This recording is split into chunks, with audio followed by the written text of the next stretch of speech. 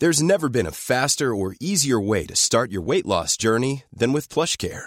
PlushCare accepts most insurance plans and gives you online access to board-certified physicians who can prescribe FDA-approved weight loss medications like Wegovy and Zepbound for those who qualify.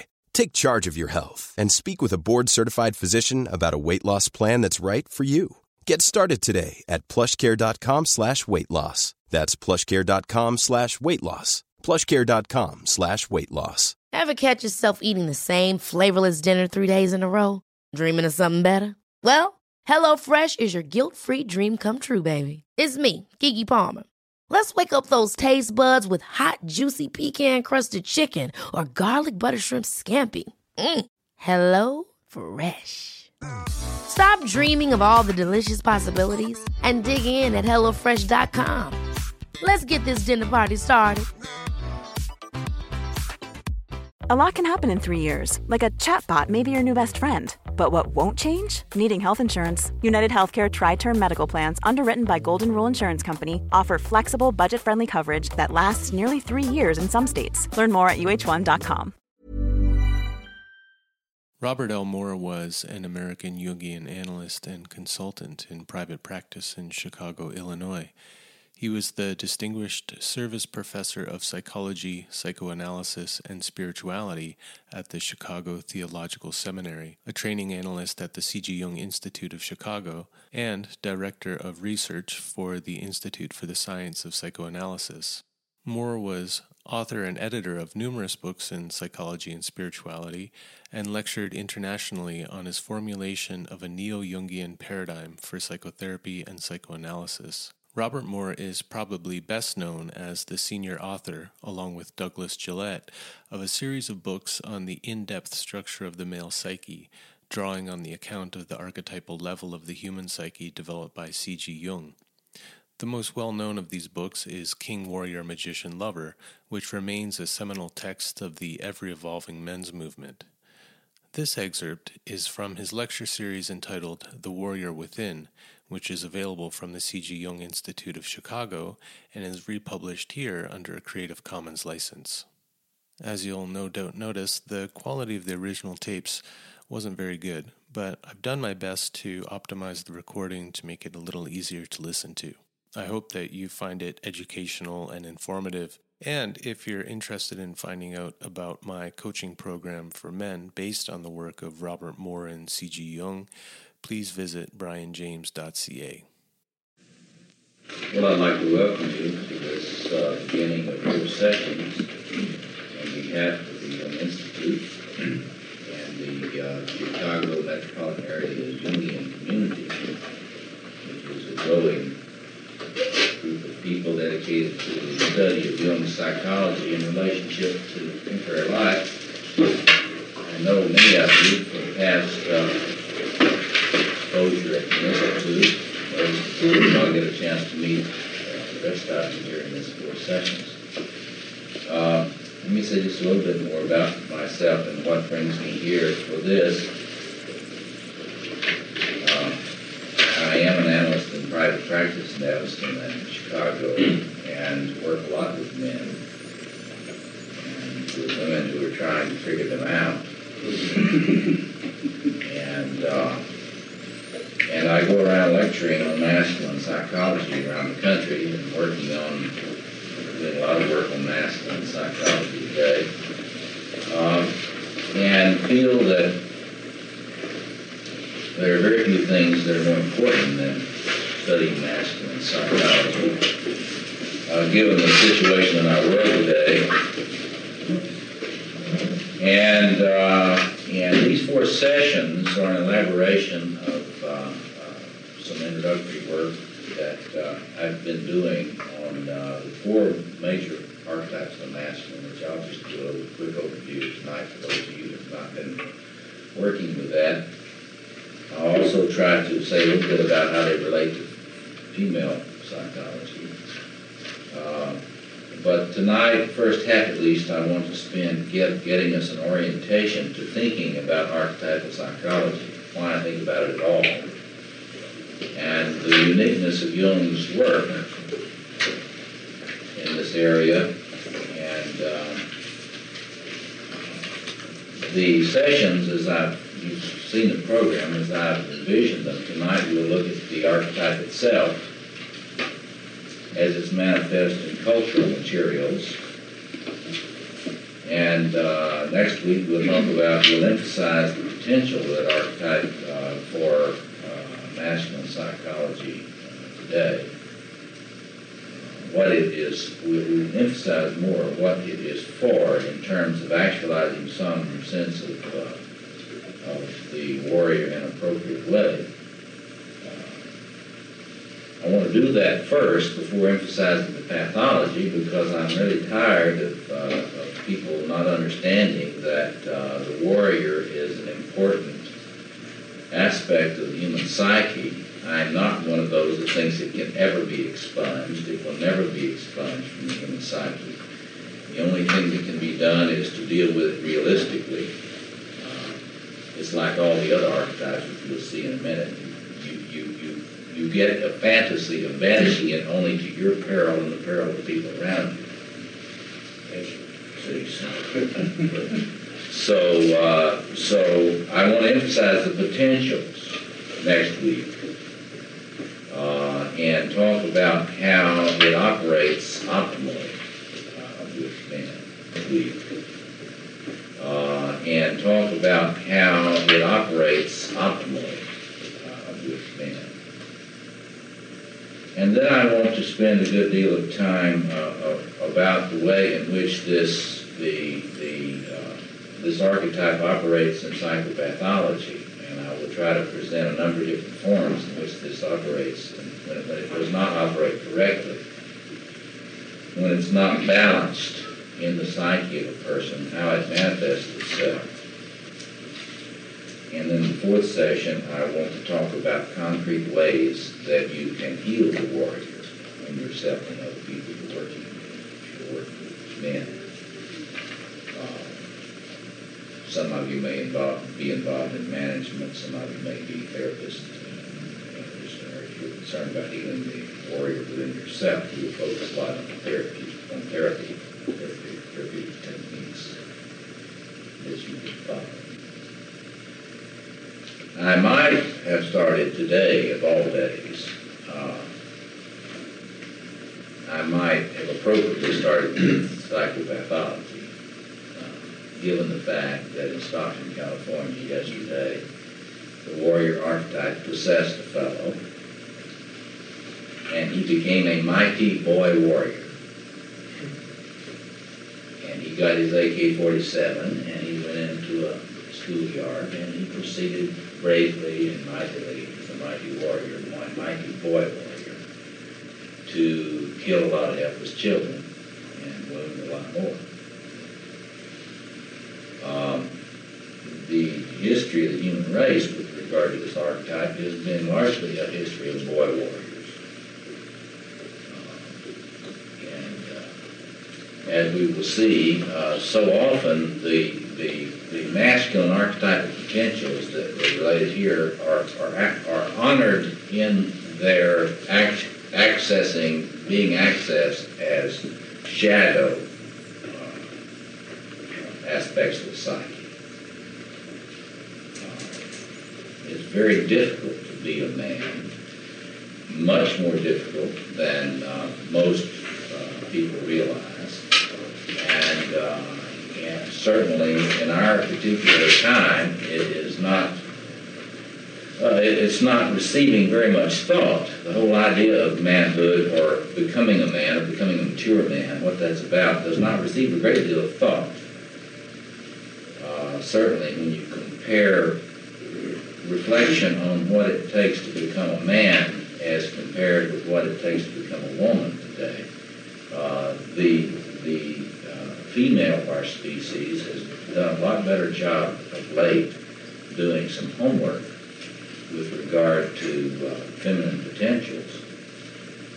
And while there's a lot of work to be done still yet on the archetypal feminine and ways of balancing that in a mature woman's life, while there's a lot to be done, they're so far ahead of us in terms of work on the masculine that it's a pretty self-destruct situation.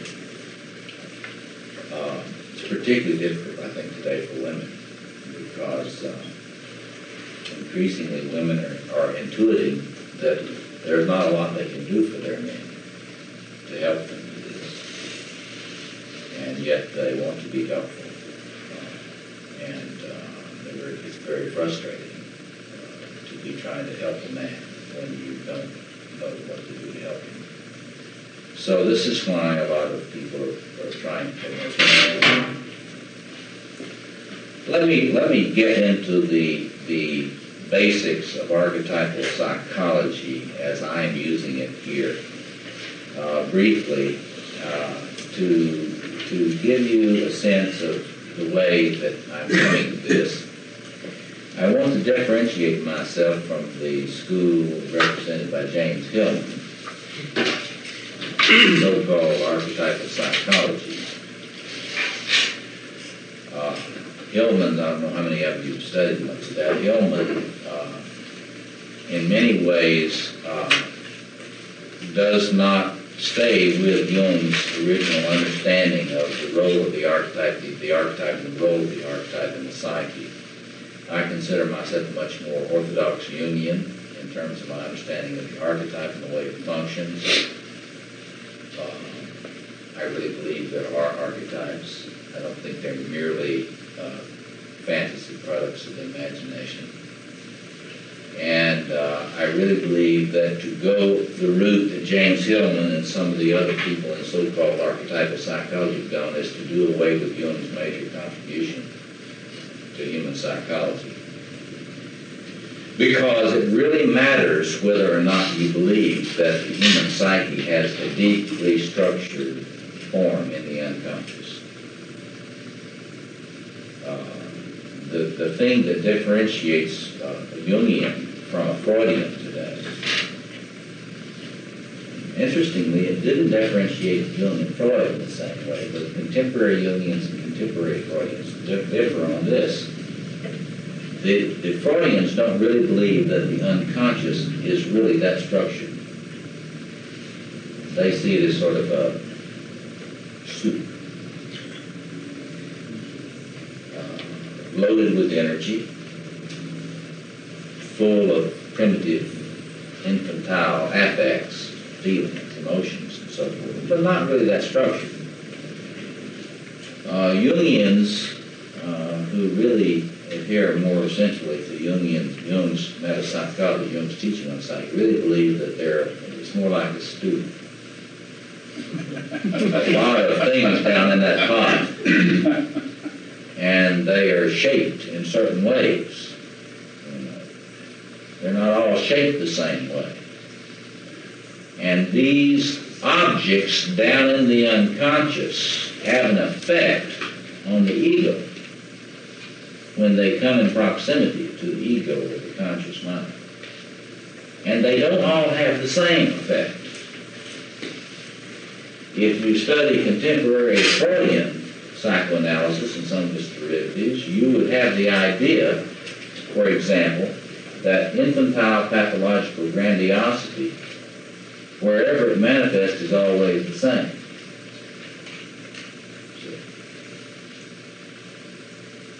If you follow Jung, you know that that's wrong. Infantile pathological grandiosity manifests itself in radically different ways. It's all grandiosity. But to put it this way, if you are possessed by the archetype of the king, you will be infantilely grandiose in a certain way. And the people around you will be affected in a certain way. There will be certain behaviors you will engage in and certain behaviors you will avoid. But if you're possessed by the archetypal lover, you will still be pathologically infantile grandiose. But you won't act in the same way that the man who is possessed by the king will act. And the same thing is true about the other forms. And that is to say, while we appreciate a person like Heinz Koppe and other contemporary Freudian psychoanalytic representatives of that tradition. Those of us who consider ourselves Jungian believe that Jung's psychology of grandiosity is in many ways far superior to that of Freud. And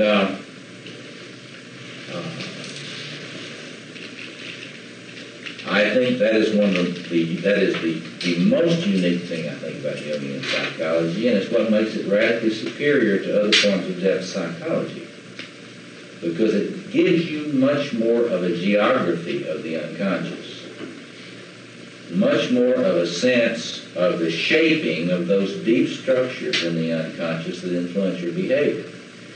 Gives you much more a sense of the grammar and the recognizability of these structures so that you can figure out what is happening with yourself or with someone else when they are being possessed by a certain form, or whether they are projecting it on someone else around them. So rather than just seeing the archetypes as interesting things about that you can study,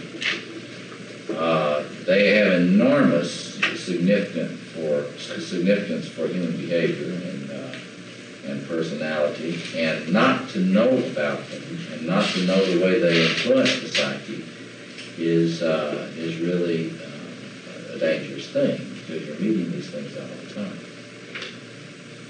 So let me just start off by saying that Jung talked about the objective psyche. The objective psyche.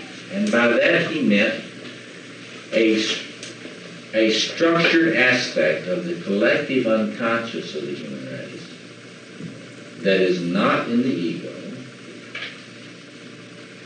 that influences the ego, and which can be studied by studying human culture, religion, folklore, mythology, and so forth. And you can get a sense of the phenomenology of these structures in the psyche, the way that they appear in human experience. But knowing the archetypes is just one task. What you have to have a sense for is the way in which they function. How do they function? They function as energy sources in the psyche. They function as shapers of behavior, feeling, thinking. They shape the image one has of the future, of the past. They shape one's love or one's inability to love. They have an interesting quality that you need to get very clear about, and that is they tend to be very imperialistic. Each one wants all of you, you know. It's all of you, I want all of you. Theme song of every archetype. So one of the things that you do when you're looking at yourself from this kind of point of view is you ask yourself which archetypal forms are dominating you, which ones tend to be dominant in your personality. You will notice if you look closely at any person, unless you're of course one of these individuated Jungians. Tend to be dominated by one or two archetypes, and they tend to be very out of touch with the others. Yes. Do you see in your analyses sometimes a real struggle between two competing archetypes? All the time. All the time. Jean Bolin, in the book that you all ought to read in order to kind of practice your thinking this way, that Goddesses in Every Woman book, has analyzed the feminine psyche using various goddesses as ways to think about these structures. She's coming out in the spring with a book, Gods in Every Man, which will be, I think, useful, and she's going to be here Friday night speaking on Dionysus. While I personally don't think that looking at gods and goddesses is the best way to get at this, it's certainly useful. And I recommend her work strongly on this. But one of the things she emphasizes quite rightly is that these goddesses all want to talk at the same time. And for example, if you look at the contemporary career woman, the Athena personality is very assertive. It certainly is assertive if she's going to be successful. Because if the Athena is the female warrior image. And if a woman does not have a lot of Athena, she will be at a great disadvantage in the world career. But if Athena has too much power over her, she will not be able to sustain an intimate relationship with a man very long. It will be very limiting in the kind of relationship she can have with a man. One of the things that I will want us to get clear about is what this archetype of the warrior does to intimate relationships, what it excludes, what it can include, what potentials it has for forming relationship, avoiding relationship, and also what it does to help you stay in a relationship once you've got one. It's an interesting paradox that if you don't have a lot of the qualities of the warrior, see, if you do have a lot of the warrior, it's going to be hard to form a lasting intimate relationship. But if you don't have a good bit of the warrior and the qualities of the warrior, you won't be able to keep one. It's a very interesting thing.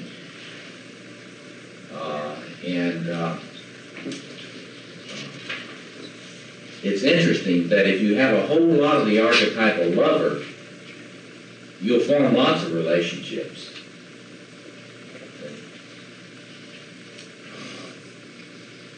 But keeping them will be a different thing. Because the qualities, the good points of the lover are not those of fidelity. The archetypal lover is promiscuous as hell. So in any case, let me just say a few more things about the way the archetype is and the way it operates. The Jungians say it's numinous, N-U-M-I-N-O-U-S, numinous. It comes from the term used by the great phenomenologist Rudolf Otto. And it means sort of magical. Sparkling with magical energy and power and attractiveness and seductiveness.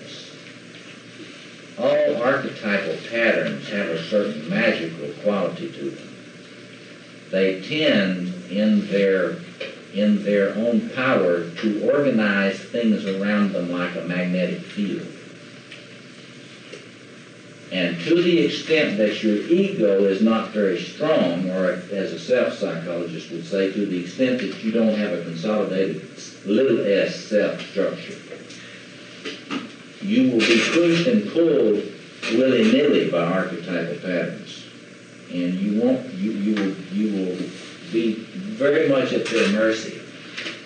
If you have a developed ego, as ego psychologists would say, you will be able to be a little bit less vulnerable to the bullying of archetypal patterns.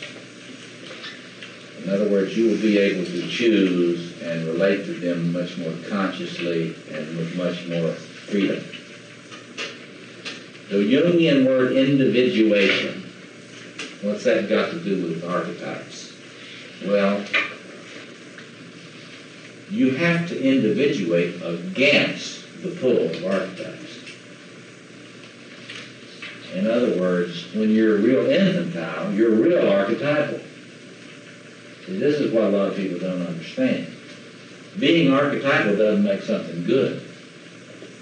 In fact, with human beings, the more archetypal they are, the crazier they are. You understand that? There's nobody more archetypal than a psychotic. Paranoid schizophrenics are walking archetypes. Borderline personalities are in touch with the archetypes a lot more than you. That's your borderline. And if you are a borderline, one of the neat things about you is precisely that.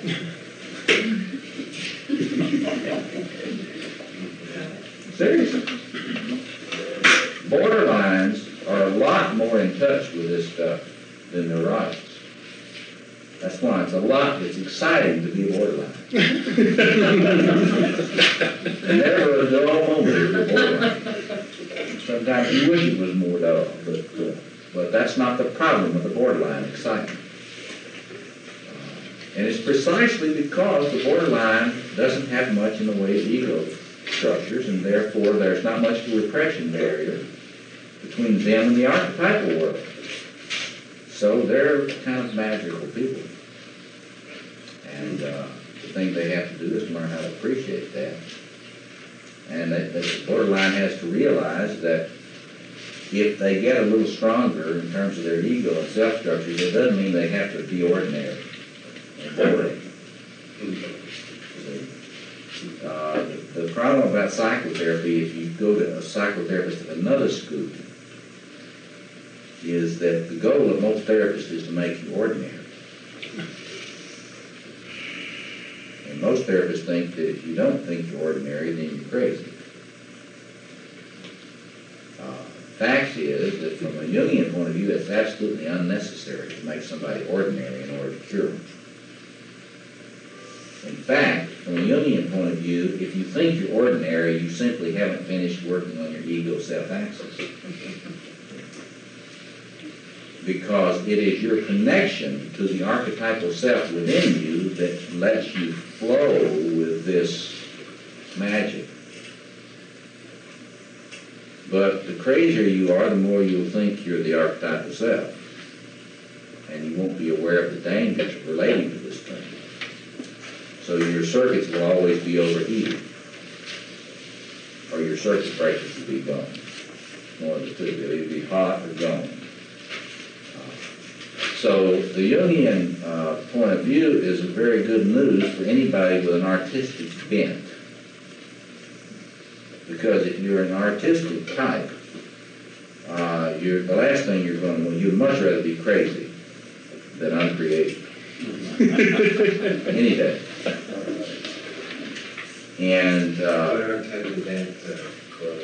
well, they're different. We'll get into that in a minute.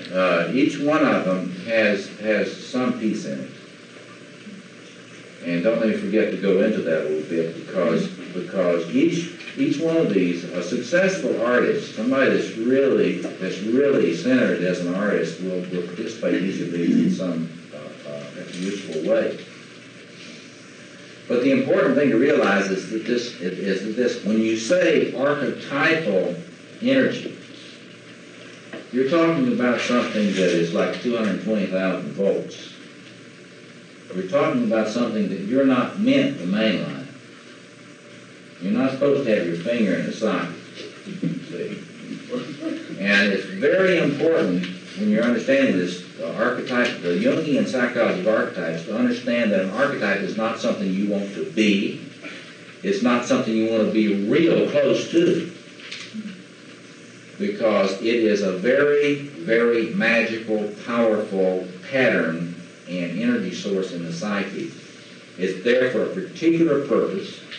If you utilize it in a mature way, it will really fuel you and inspire you, and you will not be bored, but it won't make you psychotic.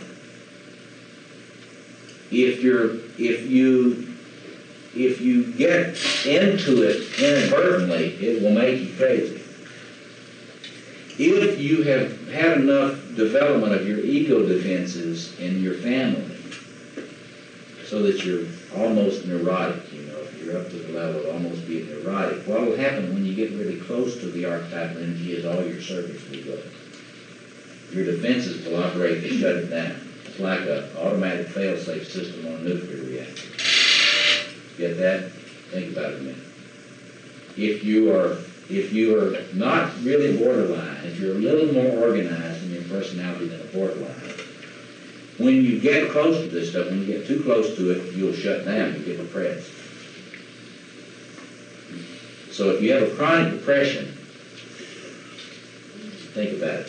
If you have a chronic depression, it means that your defenses are helping you stay away from the archetypal inputs. That's good or bad? Excuse me? Is that good or bad? Well, it depends. It's good if you don't want to be psychotic. I always treat somebody's depression as friendly because I see it as compensating grandiosity. If you're a clinical psychologist trained in the everybody else school of thought, they will teach you that manic states compensate a depression. That a person is getting near to being depressed, and so they're having to be in a manic state to defend against the depression. That's exactly the opposite of what's true. In other words, the person that's depressed is an individual whose defenses are working well enough that when they are too close to this archetypal energy, the defenses operate like a fail-safe system and shut the systems down, just like in a power plant. And that would be repression. That's repression. To the extent that your defenses are fairly matured, not great, but good enough, you will get depressed and not crazy. You get it?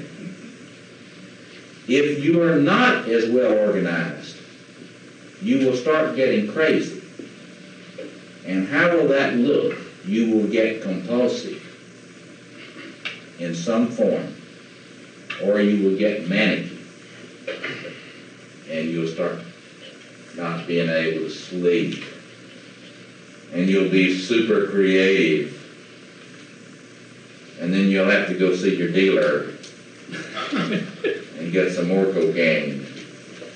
And cocaine is just a ritual form of staying in touch with this stuff after you're so fatigued that you would be out. But if your defenses are good enough, you will just get depressed. And so whenever you're really depressed, the question to ask yourself is simple. Well, how have I been getting too close to some archetype? Which one is it? How do I need to come down a little bit? Because you have to, in other words, the paradoxical thing is you have to come down in order to get the energy back. You have to get off the high chair in order to access the energy. Now this, again, remember, this isn't true if you're borderline or psychotic. Yeah. How does that fit with like mourning?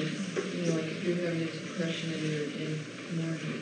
Well, in mourning, it's kind of a different thing. That is, you're sort of a normal neurotic person that's had a major loss. Mm-hmm. In that, you've had a world-ectomy or a world-otomy. Your world is just gone. Mm-hmm. If you've had a major loss, your cosmos has been destroyed. And so you're having a major loss, and it has put you into a transition state. And in a transition state, you are particularly vulnerable to archetypal invasions. Here's a rule, folks. When you've had a major loss, you're just like a landing pad for archetypes. Mm-hmm. Major loss, it's like in Close Encounters of the Third Kind. Lift, land here. Land here. And so you can see this, that the depression is a way of really limiting the infusion of these energies that would come in your whole world. See, when your ordinary world is going, the extraordinary world is. This is why when you are in major losses, you tend to get all these religious experiences. Crisis in your life, religious experience. Translate archetypal encounters. And so the whole, in other words, if you think about what the individuation process is, what is it that you want to develop as a mature person from this point of view? Well, you want to develop the capacity to relate to these energy sources and these patterns and potentials in a way that really fuels you and inspires you and fills you out and fills you up so that your cup runs over a little bit, not too much. See? And in other words, so that you feel the fullness, what Jung called the pleroma, you feel the fullness of life. In other words, if you're accessing this stuff, you will not, if you're accessing it right, you will not be depressed. If you're accessing it much too little, you will probably be depressed. And if you jack it up too fast and overload the circuits, it'll pop you down into depression. So what you want to do is like in-flight refueling. You want to learn how to come up behind the mothership just right. And you don't want the nozzle coming to the windshield. You want to come up behind it, and you want to fuel, and then you want to go off and do your work. And then you want to come back to it and refuel, and then you want to go off and do your work. But you don't want to fly up into the belly of the plane. And this is the kind of metaphor that helps you understand what Jung meant and what somebody like, if you want to get a real good treatment of this, read Edward Ettinger's little book called Ego and Archetype. It's laid out there. Ego and Archetype. And he talks about the ego-self axis. Remember, that's the ego, capital S self, archetypal self axis. It means a relationship. Yes, Steve. When you go out to the mothership, you want more of an IV drip than a mainline connection, right? Well, you want the amount that your tanks can take without bursting. And you want the flow to be at some kind of a regulated rate. And then you want to be able to detach. For example, see, optimally, if you have a therapeutic experience that works, you shouldn't be finally addicted to the therapist. For those of you in Freudian therapy, I'm sorry. Let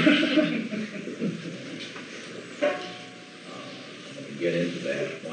Why Freudian therapy has to have people in therapy so much, so long. Because it's built into their metapsychology. There's no way out of analysis if you're a Freudian, really. Because you have, since they don't believe in archetypes, the Freudian analyst doesn't know they're an archetype. They don't know that they receive an archetypal transference. And they don't know of any way in which the person could do that without them. And so they maintain an archetypal transference forever. When the task of the Jungian analyst is to return you to your archetypal self. Well, a lot of Jungian analysts don't do that. But that's not because of the theory. That's because of whatever. That's confusing from what you said before, that you, you can't just merge with your archetype changing with the crazy person. So you're talking about return you to your archetype self through mastery or something like that. With an axis.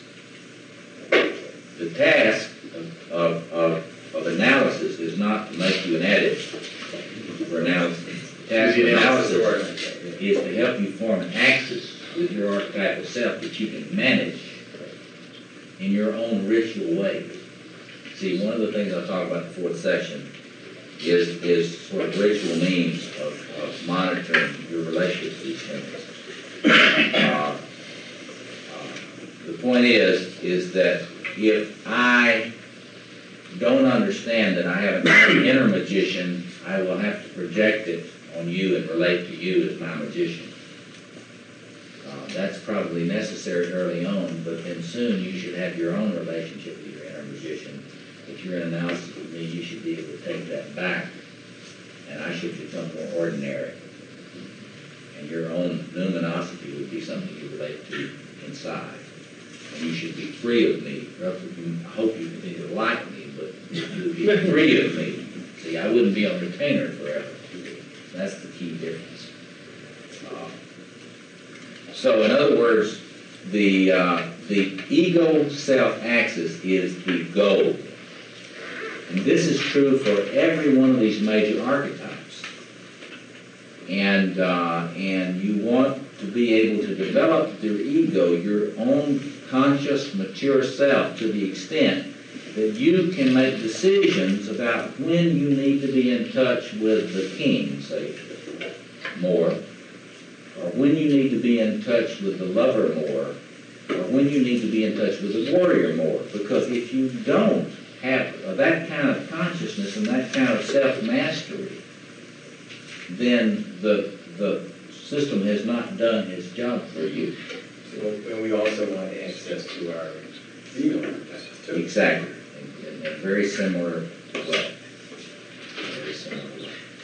All these things interact with each other in a mutually regulating way, and if you're not in touch with each of these on some fairly regular basis and some conscious basis, then you're condemned to acting out. Yeah. You can't make it, though, by the right balance of these four male. I think that's accurate. But I don't think, well, he's saying that you can't simply make it in terms of as a man, for example, by simply relating to the four male archetypes. I would say that's right, because that totally avoids the anima dynamics, the inner feminine, the contrasexual. But in many ways, we've got a lot more men that are on better terms with their feminine than they are on terms with their masculine. Maybe you should tell us more about these archetypes before we, make all right, sure. because I'm just in the dark. Let me just go over them briefly. So the goal is accessing, not being possessed by it. If you're possessed by it, it's sort of, you just incarnated it. It's used you to incarnate. Ever catch yourself eating the same flavorless dinner 3 days in a row? Dreaming of something better? Well, HelloFresh is your guilt-free dream come true, baby. It's me, Keke Palmer. Let's wake up those taste buds with hot, juicy pecan-crusted chicken or garlic butter shrimp scampi. Hello Fresh. Stop dreaming of all the delicious possibilities and dig in at HelloFresh.com. Let's get this dinner party started. If you're looking for plump lips that last, you need to know about Juvederm lip fillers. With Juvederm Volbella XC and Juvederm Ultra XC, your lip look, whether it's subtle or bold, can last up to 1 full year with optimal treatment and no additional maintenance. Find a licensed specialist and see if it's right for you at Juvederm.com today. That's JUVEDERM.com. Add fullness to lips in adults over 21 with Juvederm Volbella XC or Juvederm Ultra XC. Do not use if you have severe allergies or a history of severe allergic reactions, or if you're allergic to lidocaine or the proteins used in Juvederm. Tell your doctor if you have a history of scarring or taking medicines that decrease the body's immune response or that can prolong bleeding. Common side effects include injection site redness, swelling, pain, tenderness, firmness, lumps, bumps, bruising, discoloration, or itching. As with all fillers, there's a rare risk of unintentional injection into a blood vessel, which can cause vision abnormalities, blindness, stroke, temporary scabs, or scarring. For full, important safety information, visit Juvederm.com. Even when we're on a budget, we still deserve nice things. Quince is a place to scoop up stunning high-end goods for 50 to 80% less than similar brands. They have buttery soft cashmere sweaters starting at $50, luxurious Italian leather bags, and so much more. Plus, Quince only works with factories that use safe, ethical, and responsible manufacturing. Get the high-end goods you'll love without the high price tag with Quince. Go to quince.com/style for free shipping and 365-day returns.